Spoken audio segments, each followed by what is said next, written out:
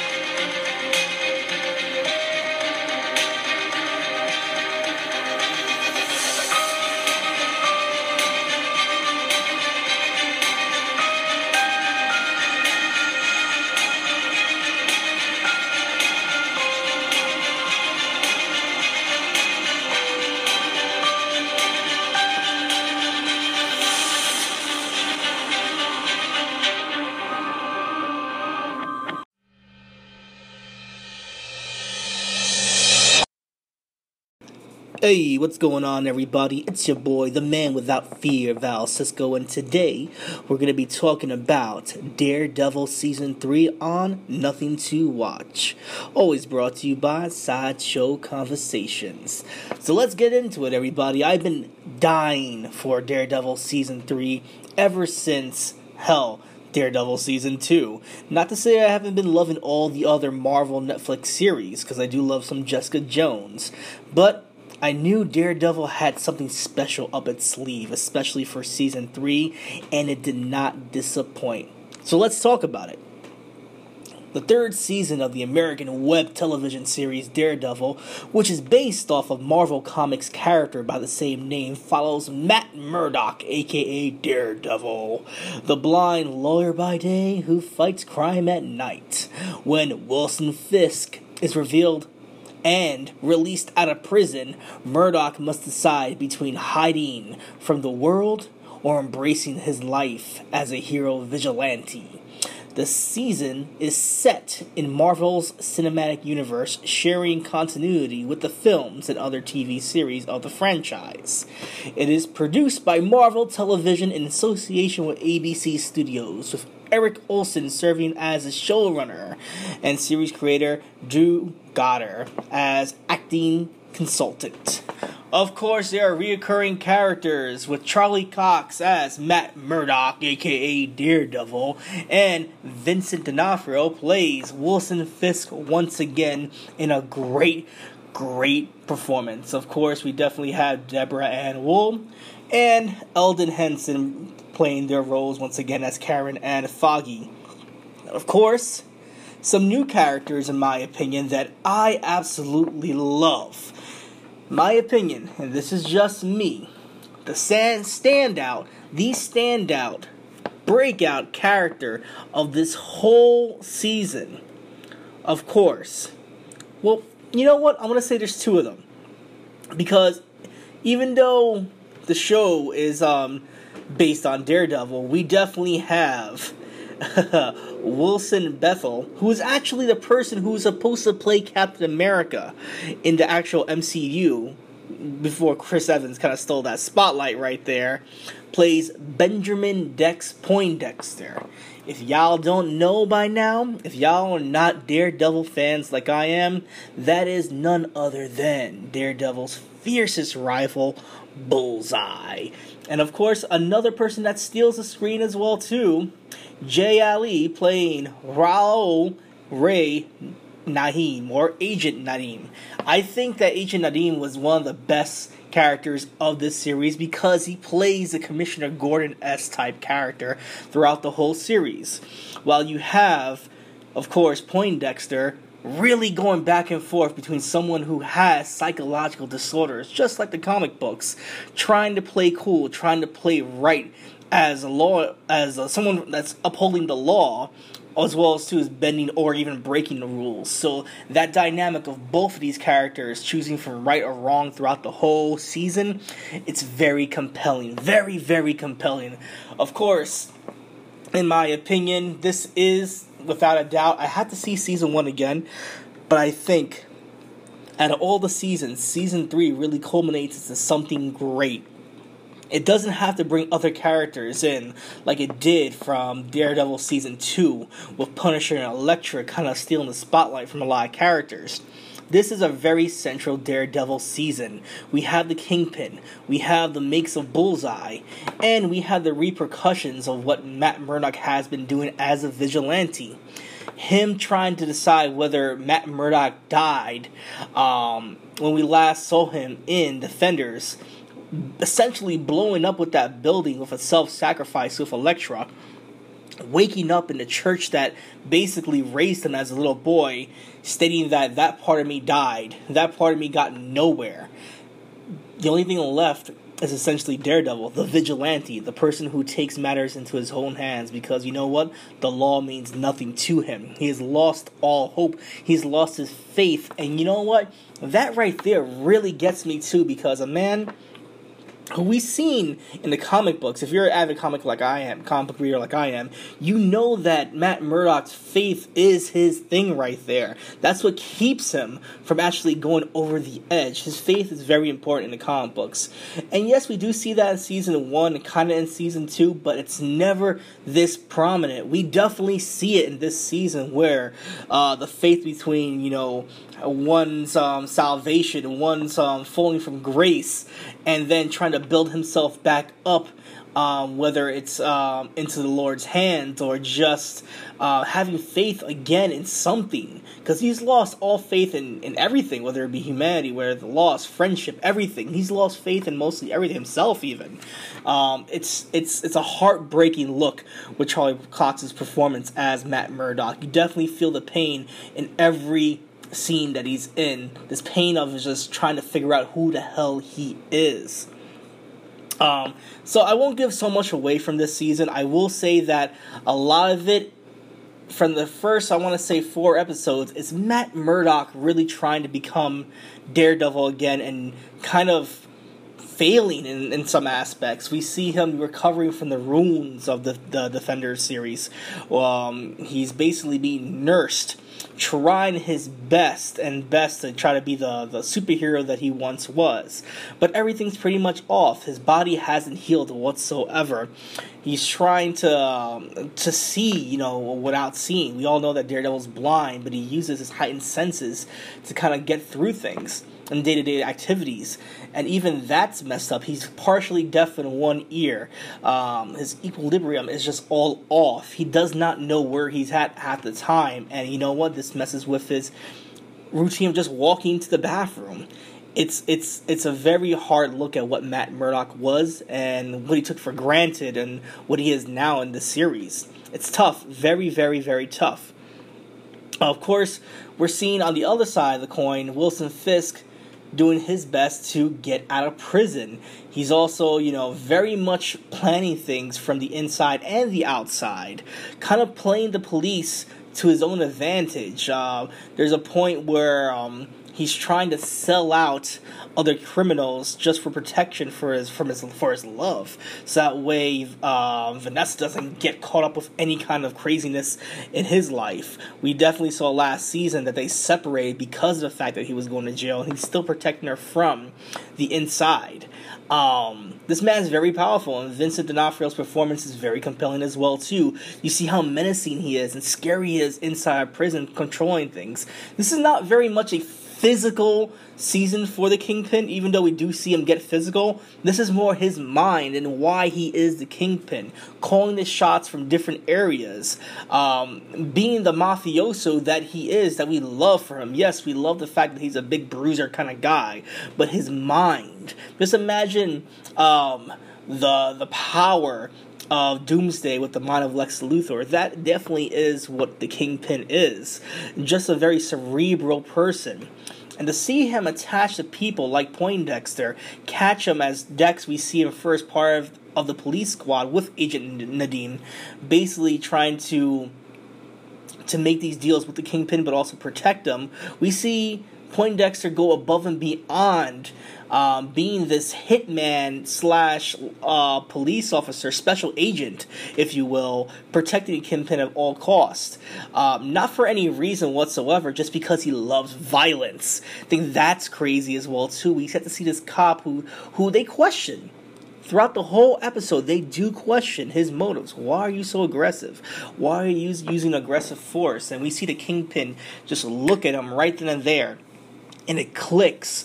He's saying, you know what, everybody wants you to be some kind of person, some neuter dog, but I want to set you free. And that right there is the making of a psychopath right there. When someone else releases the devil out, we definitely see that. We definitely see the devil get let out as well too. I won't spoil too much right there, but definitely there is some devil versus devil action happening in this season. Speaking about devil action, honestly, in this whole series, we barely see the Daredevil suit. Not to say that it's not in the series whatsoever. A version of it is in there, but this is Matt going back to basics with the Man Without Fear outfit. With the, I want to say, with the head mask on, the black mask on, the scarf basically over his head, if you will, the black outfit, you know. I know people are clamoring for that Daredevil outfit, you know, that classic red outfit, but at the end of the day, this is Matt trying to come back from hell to reach heaven again, and he's going through all sorts of ways. He says the costume itself represented something that he believed in. They believe that, yes, I'm a lawyer by day, vigilante by night, but at the moment in time, I can't respect that outfit because I don't believe in what it stands for. I believe in myself, that I will take matters into my own hands and I'll be the executioner since the law is not on my side anymore. So yeah, so much craziness happening in this episode. I absolutely love it. There's so many other different stories as well too. Karen's story. You know, people like to say that Karen's character is very annoying, and at some points, at least in season 2, I feel that she's very annoying. But season 3 really wraps her character up so well. Just all the repercussions she did in, with the murder she did in the last season, with the guilt that she's going through, with her being an investigative reporter herself, is just very, very compelling stuff. We even get a Karen-centric episode of why she is the way she is. You know, she's talking about her brother and how she can't go back home and how there was a crazy killing back then and she was blamed for a lot of things. We get that Karen-centric episode, and honestly, it's in the latter bits of the season. And it's not bad whatsoever. You actually feel for Karen. You feel why she's pretty much messed up in the head. Why she's so crazy.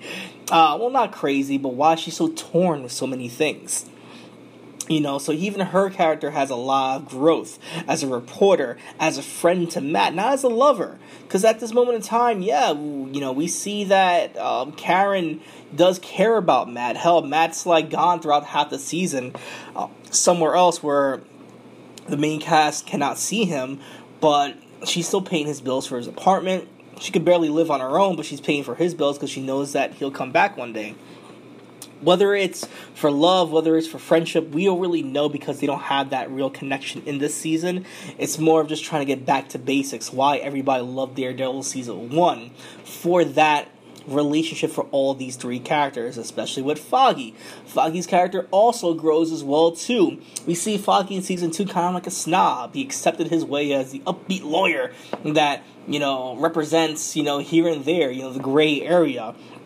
But he's not fulfilled whatsoever. He has the suits, he has the beautiful apartment, he has a trophy girlfriend, he can have sex every night, not begging for it, but wanting it. This guy's on top of the world, and yet he feels unfulfilled, whether it's because of Matt, whether it's because of what's going on with Karen, or basically his role in life. We even see him go to a family gathering where he has a family butchery shop as well too, and that's even fallen on hard times, and the family doesn't even want to ask him for help as well too, because they're so proud of him being a big shot that they think that he looks he looks down on them for some reason.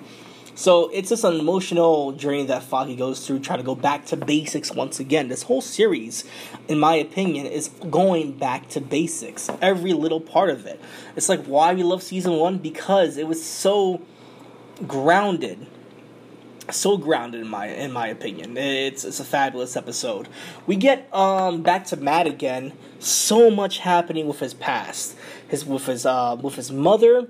Definitely big arcs with his mother. Definitely big arcs with his father. We see flashbacks of his father basically being his moral compass, his conscience, if you will, trying to get him out of situations, trying to talk himself out of certain things, because Matt is definitely over the edge.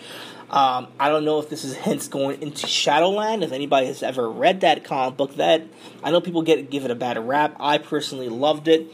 In Shadowland, for people who don't know, Matt does go over the edge, and actually uses the Hand as his own police squad over New York City. So, pretty awesome, and I don't think we're going that direction, but if we were to one day, I could see the makings. I could see Charlie Cox actually giving that performance of a Matt going overboard and actually crossing that line. But we see the borderline personality.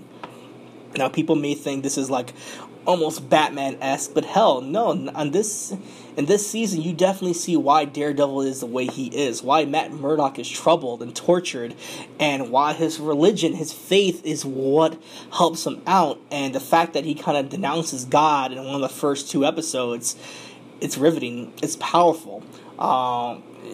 His relationship with his father in general, just little things about his father being a boxer, never backing down from a fight.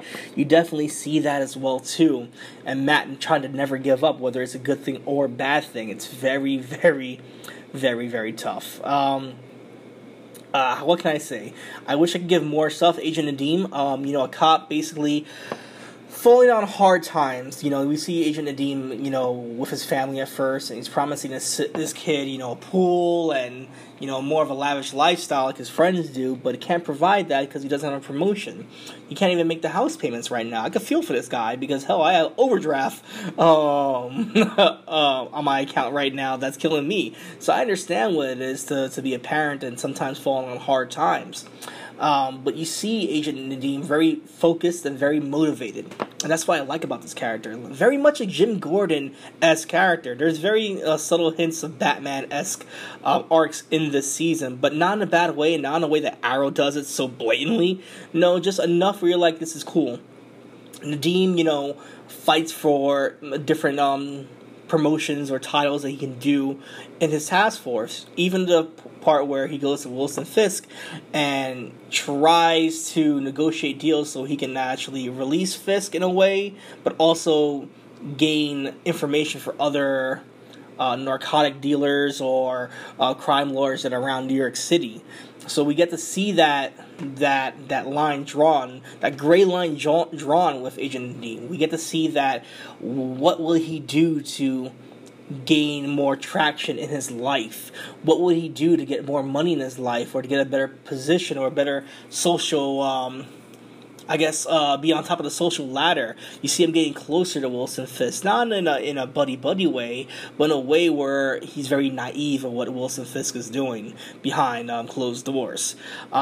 We see him really going overboard with his family. There's parts where he's lying to his family about getting shot at one point, or going to dangerous territories with a wife that absolutely loves him and trusts him, but just wants honesty from him. And due to the nature of the job, he's just basically telling every white lie after another to kind of get out of a situation, or trying to keep his wife and child at ease, to the point where it's actually a detriment to his family, almost gets his family killed.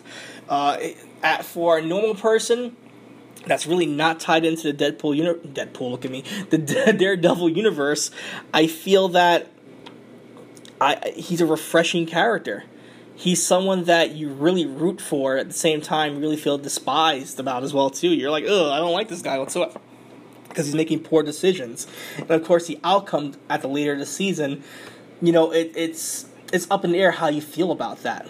A lot of these things make you feel a certain way, whether it's bad or good. You actually feel a certain way about all these characters. It makes you choose, do I like this person? Do I hate this person? Is there a gray area that I can understand this person? Hell, even Poindexter, when he starts losing his mind, and you see where it's coming from, just a child with psychological issues of abandonment and trauma, just break down. His walls are breaking down in front of his face every little second, and you have Kingpin whispering sweet nothings into the ear to basically release the demon out of Poindexter, where we get the Bullseye character out. Very fun, very fun, very fun. Yes, there are subtle references to other characters and shows. We get references to, I believe, Jessica Jones at one point. He compares Karen as a better investigative reporter than Jessica Jones, at least a sober one. He makes references to Luke Cage and Iron Fist at one point as well too. Makes references to Frank Castle, saying that he doesn't go as overboard as Frank. He doesn't kill, but he would if he had to. But he's playing an executioner. He's not playing crazy, as what he calls Frank Castle. Hell, there's even little Easter eggs as far as for Spider-Man. I know one of them, I will say, because you're going to have to find it. You're going to have to find it when you watch this season.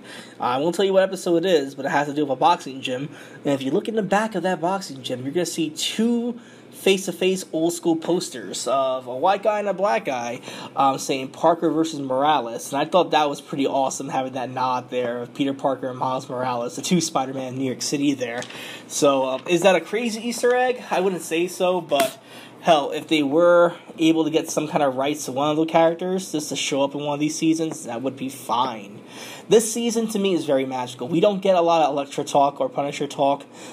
We don't get a lot of references to Defenders and things of that nature. We just get a very central story of going back to basics and rekindling faith and what it means to have faith, whether it's in family, friends, relationships, or yourself.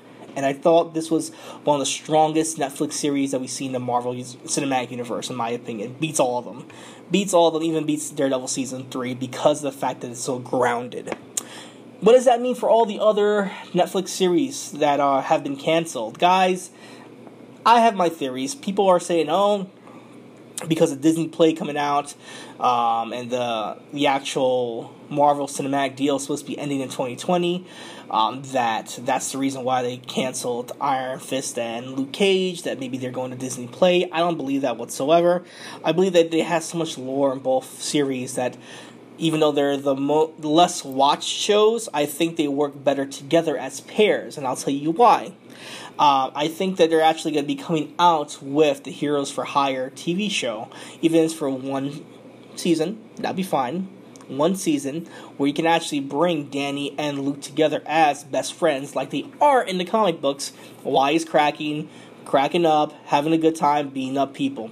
What does that mean for what Danny was doing in Asia? No idea. Or what Luke is doing as well too? No idea. But they could bring them back together somehow, some way, and I think it would be very fun to have both those characters together in one season. I want to say 10 to 13 episodes. With that being said too, you also get Colleen back, the female Iron Fist, as well as Misty Knight. With her robotic arm, we can definitely see the Daughters of the Dragon actually have their own series, or just be in the Heroes for Hire series as well too. 4 for the price of 1 in a way. I love that idea. In my head, that's what works. You can still have Jessica Jones in her own series, because you know what? People do love Jessica Jones. Punisher Season 2 is supposed to be hitting out this spring, so I just don't see them stopping just yet. I think we had 2 more good years of great television when it comes to the Marvel Netflix universe, and we've also have on record with Vincent D'Onofrio actually tweeting out that they've only just begun, referring to Season 4. So even though we see some craziness happen at the end of Daredevil Season 3, they are still shaping up Season 4 to be what is a crazy climax. Things happening with Bullseye most likely. Things happening with the Kingpin most likely. There's still unresolved issues happening with Elektra. We're not too sure what exactly happened with this character at the end of Defenders as well too. Still unanswered questions. What I do know is that I don't want to spoil so much about the season, but I think there's some twists, some turns that you're going to love a lot, especially with Daredevil himself. Whether it's him falling from grace or just being the hero that you want him to be, that's up to you to decide. But I think this is the strongest season I've seen in the Marvel yet Netflix universe. Anyway, guys, that's my review for it. I definitely give it a big top. It's big top, 10 big tops all the way. Anybody who's a fan of comic books will love this season because you have original, I want to say not beat by beat, but pretty damn close origins of Bullseye, which is freaking great. The psychological damage that character has, and of course the craziness that happens at the end of the season as well too, are literally straight out the comic books as well too. So for fans of continuity, you're gonna love that. For fans of just Charlie Cox's character representation of Matt Murdock, you know, you get to see that. Yeah, hell, you even get to see Nelson and Murdock kind of reprise the law firm almost once at one point, you know. So that's fun, you know. Just so many things that made Season 1 so good. They brought it back to basics, and I was so happy about that. Guys, I'm out of here. I enjoyed this. I hope you guys enjoy it. It is on Netflix right now, streaming all the episodes. Let me know what you think. Did you find it as awesome as I did? Did you not like it whatsoever? Could you have had a different villain? Are you tired of the Kingpin? Did you not like Bullseye whatsoever? Let me know. Or did you absolutely love it? Please, I want to hear from you guys. Twitter at uncanny_V. At Instagram at Val Cisco. And of course, Sideshow Conversations is on Instagram by that name. It's also on iTunes. Find Sideshow Conversations on iTunes, Spotify, and Anchor. Podcast Republic, Stitcher, and all your other podcast mediums as well too. Guys, give us a like, a comment, something. Hell, give us a lick for all we know. Gotta love it, gotta need it, whatever Cold Stone does. Let me know what you think about this podcast. I appreciate all the love and support that anybody has given to this podcast. It means so much to me. I have a lot of fun with this. Anyway, guys, I'm out of here. Get your mind out of the gutter, but keep your eye on the side.